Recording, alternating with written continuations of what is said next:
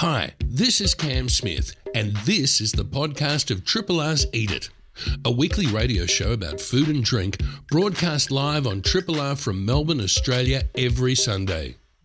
Hope you enjoy the podcast and feel free to get in touch with us via the Triple R website. We will be speaking to the very incredible Tony Tan. Proper introduction will happen if you haven't heard of this gentleman.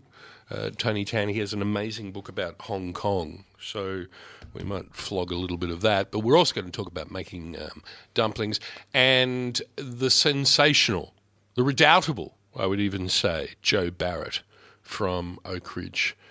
Not just Oak Ridge, but we're going to talk to Sourdough with Herb. You are listening to 3RRR FM. I got Carl. Hello, Cam. He's next door. We're looking at each other through the glass. Through double glazing. Triple glazing. Triple glazing. Doing everything right here in beautiful downtown East Brunswick. People have had to become a little bit more self-sufficient. People have also had to cook to save their minds. And I would say one of the great therapeutic things you can do is to get your hands into some dough and knead it up and make a beautiful, beautiful loaf of bread. I think someone said it's like winning tats or something as it comes out. And I think that person who I am badly quoting, of course, is the legendary, the fabulous Joe Barrett. Hello. How about that for a big... I'm pumping up the intro, wasn't I? I think it's like winning jackpot. Well, it was winning the jackpot, that's right. I had a quick look because you glorious thing, I didn't actually get to see you. You dropped in a couple of your mags into me here at the studio, and I'm spewing I didn't get to see you. Shane saw you and said, yeah, there's this woman, she's still in whites. So have you just come from work or something?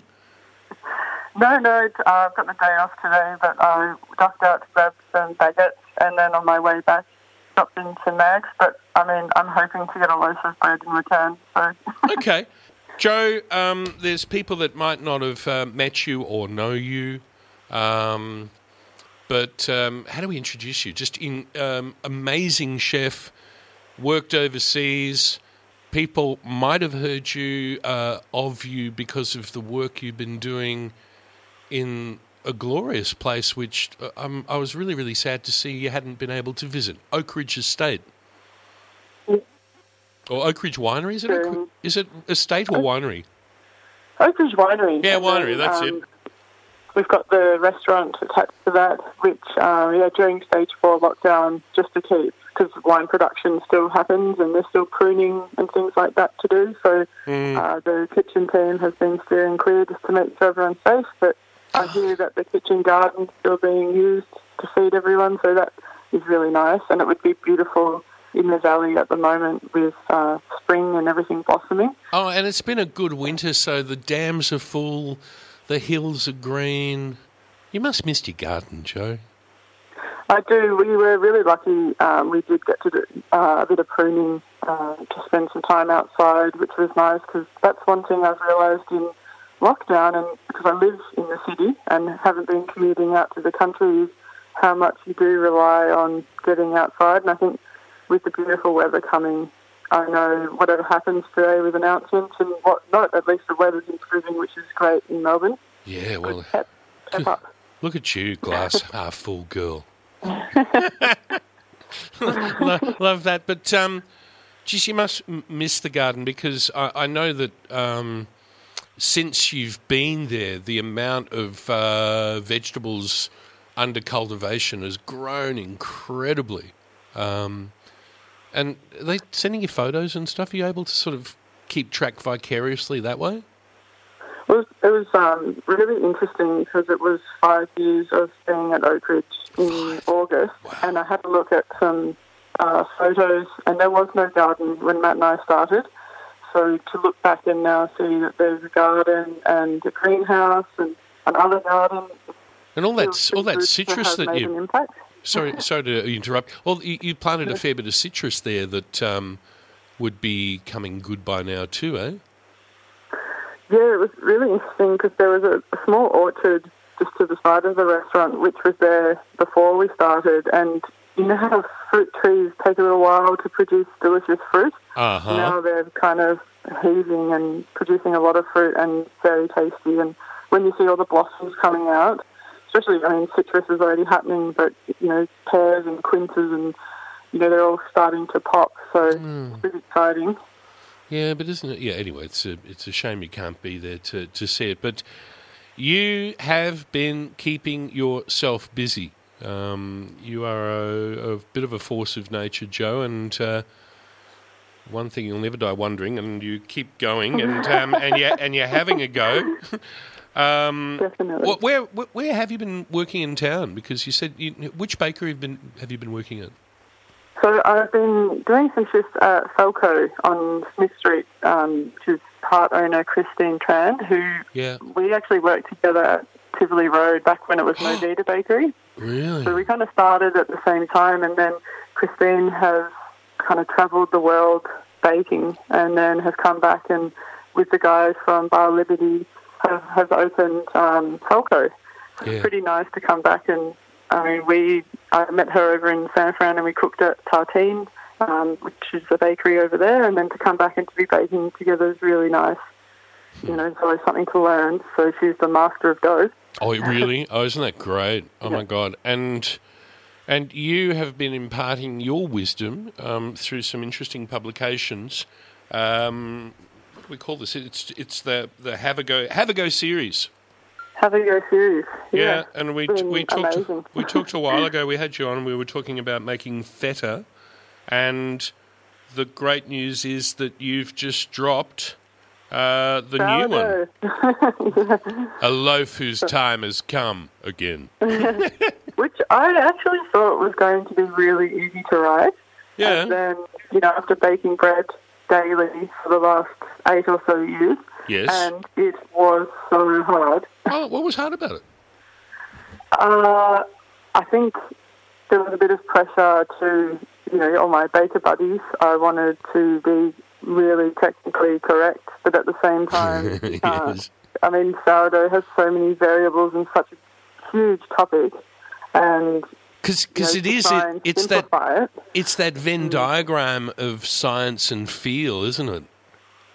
I think the best thing about bread and sourdough, and what kind of released me in the end of feeling quite a lot of pressure, was that bread is such an expression of yourself. So even if your loaf doesn't look beautiful, you can still be proud that you have nurtured a sourdough starter and turned it, into a loaf of bread that you might share with people. It's still really satisfying, even if it doesn't look amazing. Still create something.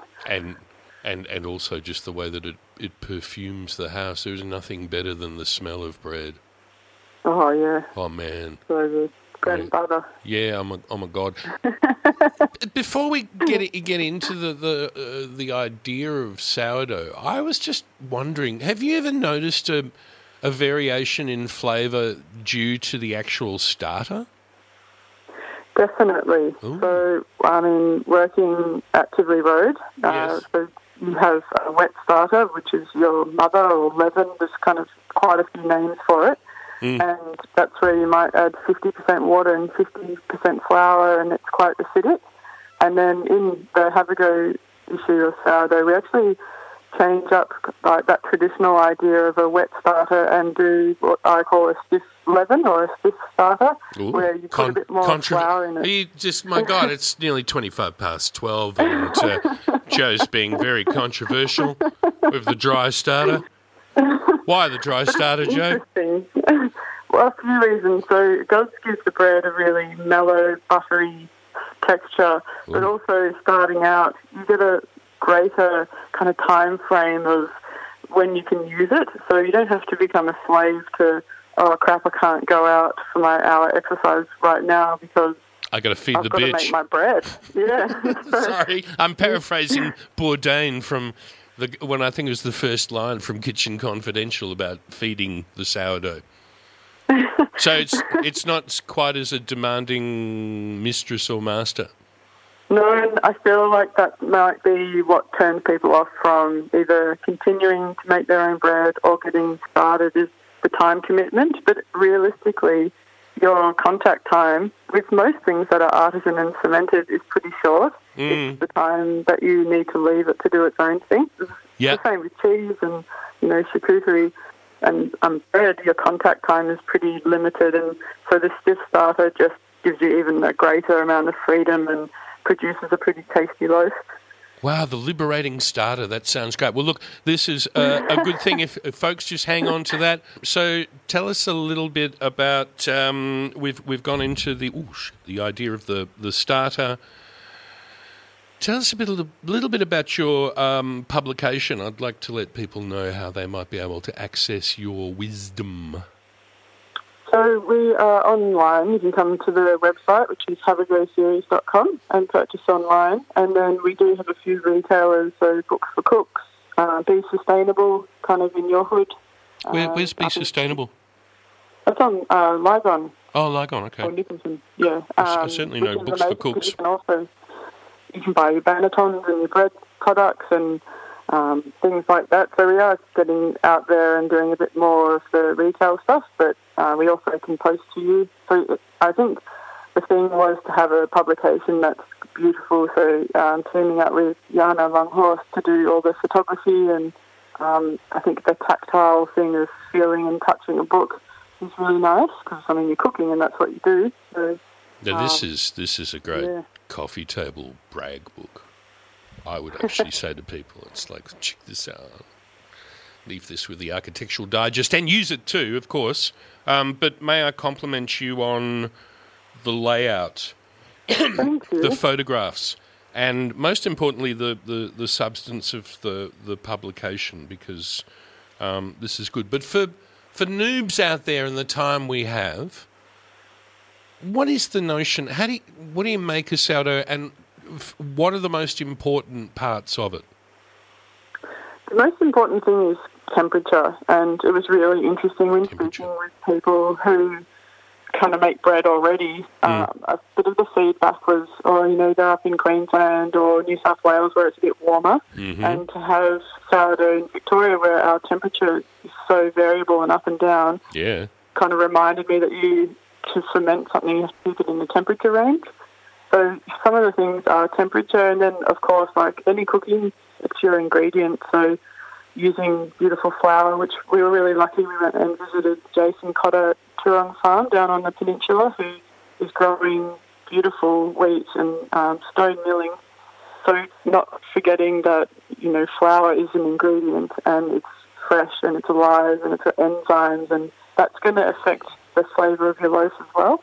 Okay. So they're the two major points, is temperature and ingredients, I think. Bloody hell. All right, well, you've just set up two huge problems for the average Joe, not you, Joe, but the average Joe out there, because it's like, if you go to the can you get good flour from a supermarket? Question.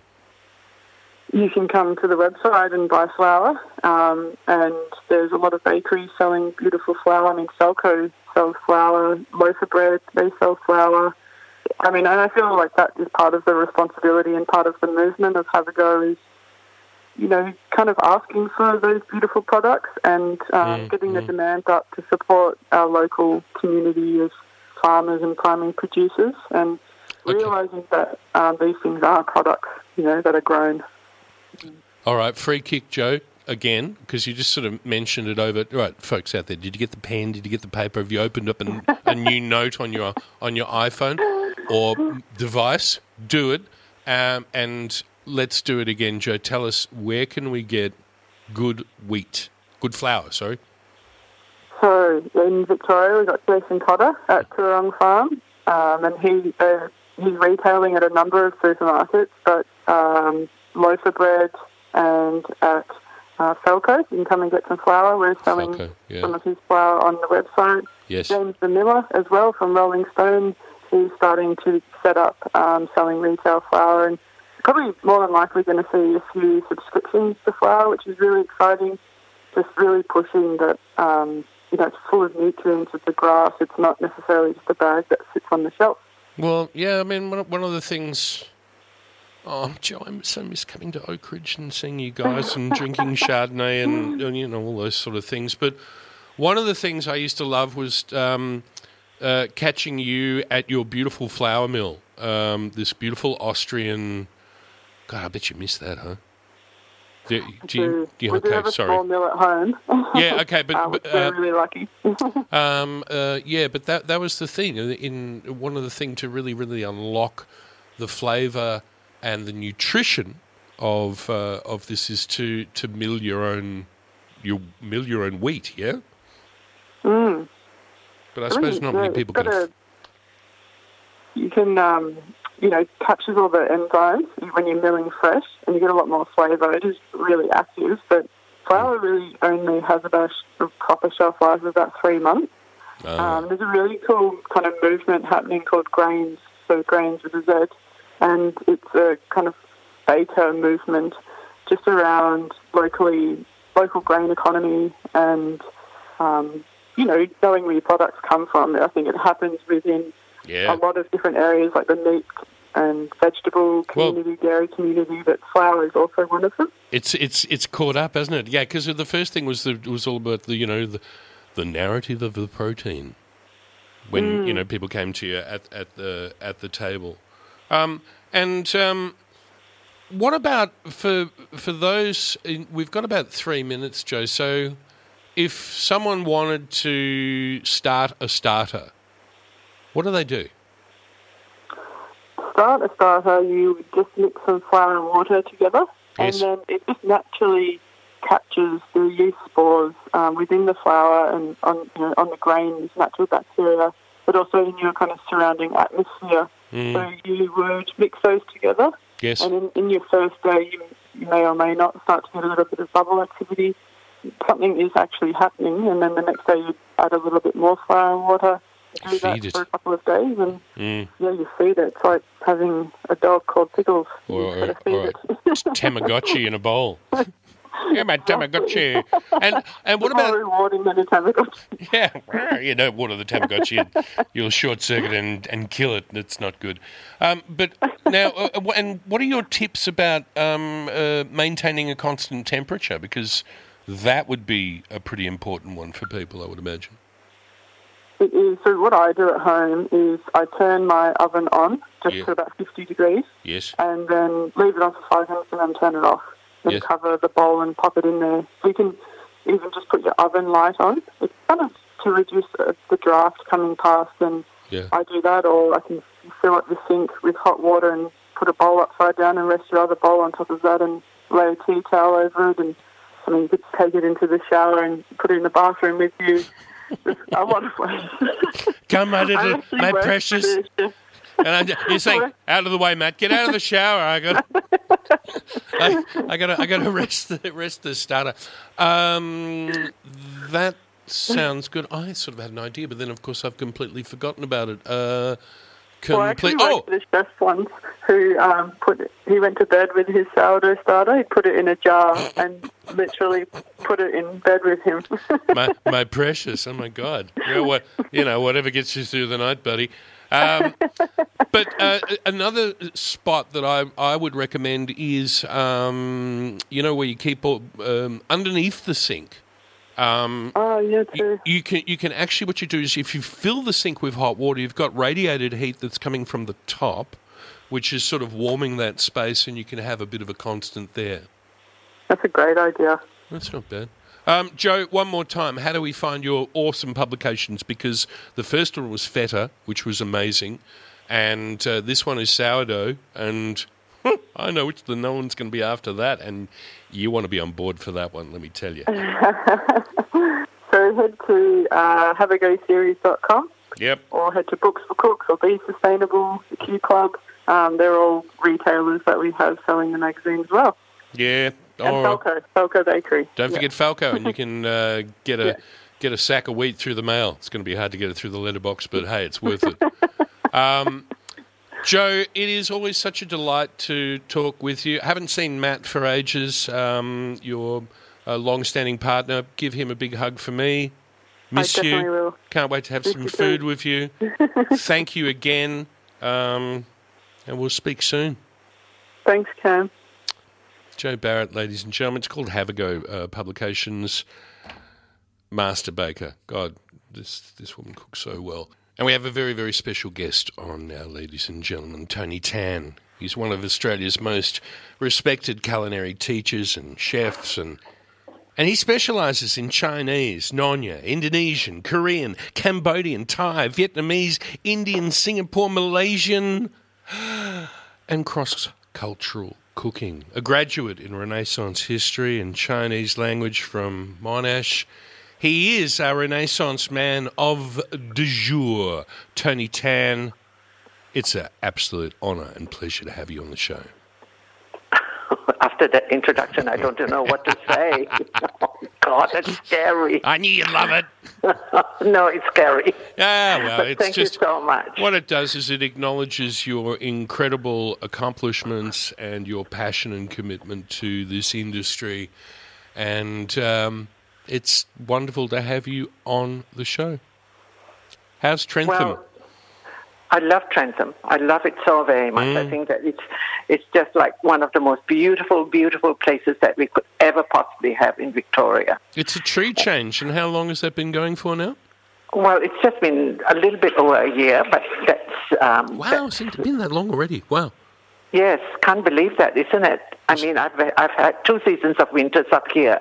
Yeah. And I, and every day I get a bit, I just can't get over it, how beautiful it all is. Well, the rhythms of the season, to be right in a part of that is a wonderful thing. We were just speaking to the fabulous Jo Barrett. God bless her. Yes. And it seems to me that 2 of the things that so many people are getting into in this lockdown that we're all experiencing down here in this state, one is sourdough, and the other one is dumplings. Yes. And I see from this rather wonderful, wonderful, wonderful tome that one of many, actually, that you've published, Hong Kong Food City by Tony Tan, published by Murdoch Books. You talk about there's a little bit of a dumpling recipe in there, but I thought maybe we've got about 15 minutes, Tony, and I thought we can talk a little bit about, first of all, this book that you've produced, Hong Kong as an idea and how it's evolved in a culinary way, and maybe just if we can talk about how we can help people to become a 9-pleat master in their dumplings. I see, okay. Well, the reason why I wrote that book is because I just happen to love Hong Kong really very much. If there's one city that you've got to go to for Chinese food, particularly, it's Hong Kong. Yeah. Because it's so accessible, and most people speak English for one thing. And also at the same time, you don't have to pay through your nose to go and eat there.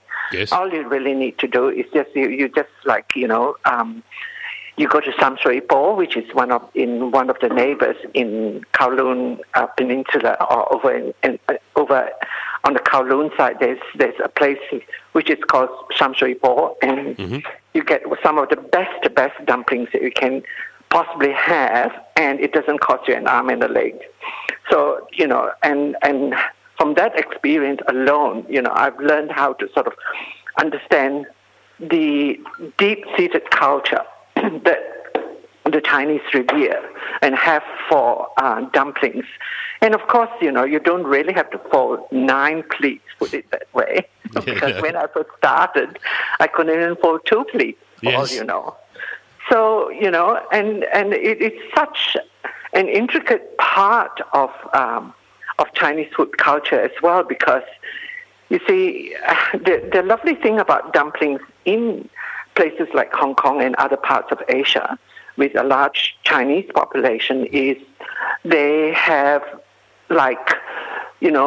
200 dumplings. No, sorry, I'll take that back. They have they can make 200 different kinds of dumplings. Whoa. But in a session, they might be able to, or in a restaurant, they might be able to serve anything from 30 to 60 varieties of dumplings. Whoa. And that's where it's really very exciting. So, there's one place which is called One Dim Sum, which I think I mentioned in my book, and that's over on Wan Chai side. And you go inside there, and of course nobody speaks English, but yet at the same time there are things that are both, the menu is both in English as well as in Chinese. And so you just have got to tick whatever you want, and then they'll just bring the dim sum over to you. And then there is there are, of course, dumpling palaces or dim sum palaces, yes, where, you still find the traditional push cart that will go around and they'll sing out, whatever that's on offer in the typical sing-song manner, like, cha siu bao. That's what I want now. Pardon? I want some cha siu bao now. Excuse my pronunciation. Yeah, excuse my pronunciation. I should just preempt that because I know you'll slap my wrist for terrible pronunciation. I will never be able to slap Cameron Smith on his wrist. But that's another thing that I'm sure that so many of us here in Melbourne have that tradition of going to Yum Cha and having dim sum. Yes. And we have the Tim Ho Wan here now, which started off as a little hole in the wall in Hong Kong and got a Michelin star, for goodness sake. Yes. If you ever go to the Tim Ho Wan in Sham Shui Po, it's like chalk and cheese, put it that way. But it's really, really, really very good. It's one of those defining dim sum moments.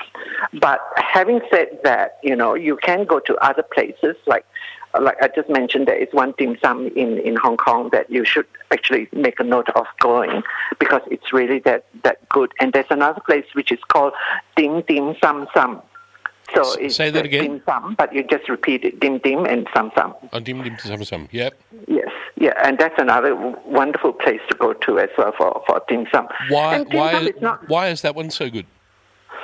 Because they are able to sort of serve certain items which are not listed in some of the other places. You see, the beauty about dim sum is it is really very much dependent on the creativity of the dim sum master. Ooh. So nowadays, you might be able to go and have dim sum that's made from foie gras, for instance, in some very, very high-end places. Yeah. Or that you might be able to have dim sum made with truffles because, as you know, truffles exist in China. Yes. Even though it is not the real truffle as we know of truffles, but it's there. So it's not the tuber melanosporum. Yeah. So you can, and that is it. I mean, it's a little treasure that is encapsulated, isn't it? That's sort of the whole notion of it, and the fact that we have dumplings all around the world. Just about every culture has made a dumpling, but I would say that no culture has elevated it to such a high art and expression. I think it's a lot to do with what I call the Chinese obsession with food. Yes. And that no at no time in the day will they not think or talk about food. Food, yes. It's always close to mind, yes. Yes. I mean, is it? Oh, that's good to know. Well, it looks as though that you've got to come up to Trentham for a dim sum session with me then. Oh, are you once the lockdown happens, you're going to start cooking school up there? Well, as soon as lockdown is over, then that's going to happen. But in the meantime, if you watch my Instagram post, yes. I talked about cha siu bao the other day. Yeah. And it was incredible. I've had nearly 1,000 likes on that one. Oh, you better explain to people what is cha siu bao, just so that people who might not have heard or experienced it. Okay, cha siu bao is, in English, I guess the best thing is to describe it is barbecue pork, and it's a barbecue pork that you usually see outside a lot of Chinese restaurant windows. It's usually it's between the duck and made with the crispy pork. Oh, sorry, okay. And it's marinated, and then after that, then that's put into the oven to roast until it's really beautifully glossy. In fact, now that you've just mentioned it, I've got to go and make some more. So by the time when COVID is, when lockdown is over, you can come out and have a taste of that. Oh, I want to. And then from that piece of pork, it's chopped up into pieces, and then it's X number of things in very, very similar ingredients like onions and hoisin sauce and so on like that. Yes. Is being made into a bun, which is a yeasted bun. And then after that, then it's steamed. The bun is steamed, and you've got char siu bao. And you've made it easier for people too, because that pastry can be pretty hard because sometimes it has lye in it, does it not? And that's what sort of makes it break so magnificently on the top. Yes, but I make sure that, you don't have to put lye into it. Oh, and so, these are ingredients that you and I can find in the supermarket, put it that way, or just in any Chinese grocer. Thank you, Tony. It's really very, very simple. It's not that difficult to make at all. But once you've actually made your own at home, then you find that, it's not difficult at all. And then you put in any excess you just put inside the freezer, and then you can pull it out whenever you feel like having a char siu bao. Beautiful. Dumplings, though. Well, I mean, one of the easiest dumplings to make is siu mai, and I was really very fortunate in the sense that yesterday I had an amazing surprise delivery from a very dear friend of mine, Jason Louis from Flower Drum. Oh, okay. Yes. And I nearly fainted. In fact, I became terribly emotional because I realized that, I went into, like we all do, go into some sort of, stoic living about, Yes. what's happening in Melbourne. And so, but then you realize that, there are some wonderful things in Melbourne that you miss out on because of the restriction. Yes. So I invited a friend of mine to come and join me to eat some of the dim sum. And his name is Trevor. And so Trevor came and helped me eat some of that beautiful siu mai and the beautiful hagao. Lucky Trevor. Yeah, lucky Trevor, yes. But he's a neighbor, so it's quite easy for him to sort of trot over and eat, put it that way. And so we had some stunning siu mai, which is I'm going to be a little bit cheeky here. No. Just because I do have a very diabolical streak if you haven't worked that one out yet. Yeah, really. Go on. And we've got about 3 minutes, just so you know, Tony. Okay. So the siu mai, which is steamed pork and prawn dumplings, is almost as good as mine. I knew you were going to say something like that. But the great thing is we can now get wonton wrappers, and it's a lot easier for the Skippy cook to make dumplings at home, is it not? Yes. It isn't really that difficult. I mean, once you know how to make a few, you just keep, graduating to more and more difficult ones and more fanciful ones. Yeah. So the easiest to get yourself into that headspace is starting off with siu mai. You just get your dumpling pastry from just about any Chinese or Asian grocery, and then you just proceed from there. And you use for siu mai. It's also mentioned in my book, So of course, if anybody's got my book there, by all means, go ahead and make it. And you can also even do there's almost like a scallop hagao type. Correct. Yeah, there's one there. So. So are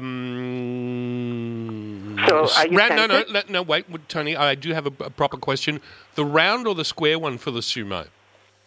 The square ones, because the round ones are actually making, they've got a much thicker skin, so the square ones are much easier to handle. Good. And also at the same time, when you are actually steaming it, the pastry virtue just clings to the filling. So, the feature behind, the idea behind it is because the pastry is so very light. Okay. So, yeah. Tony, I'll summarise from the key to a good dumpling is the quality of the ingredients, the correct pinching method, and most importantly, in about 20 seconds, a good amount of bounce. Yes, so true, so true. Well, I hope to see you up here. Okay, let me plug your book. Session. Let me plug your book one more time. It's called Hong Kong Food City.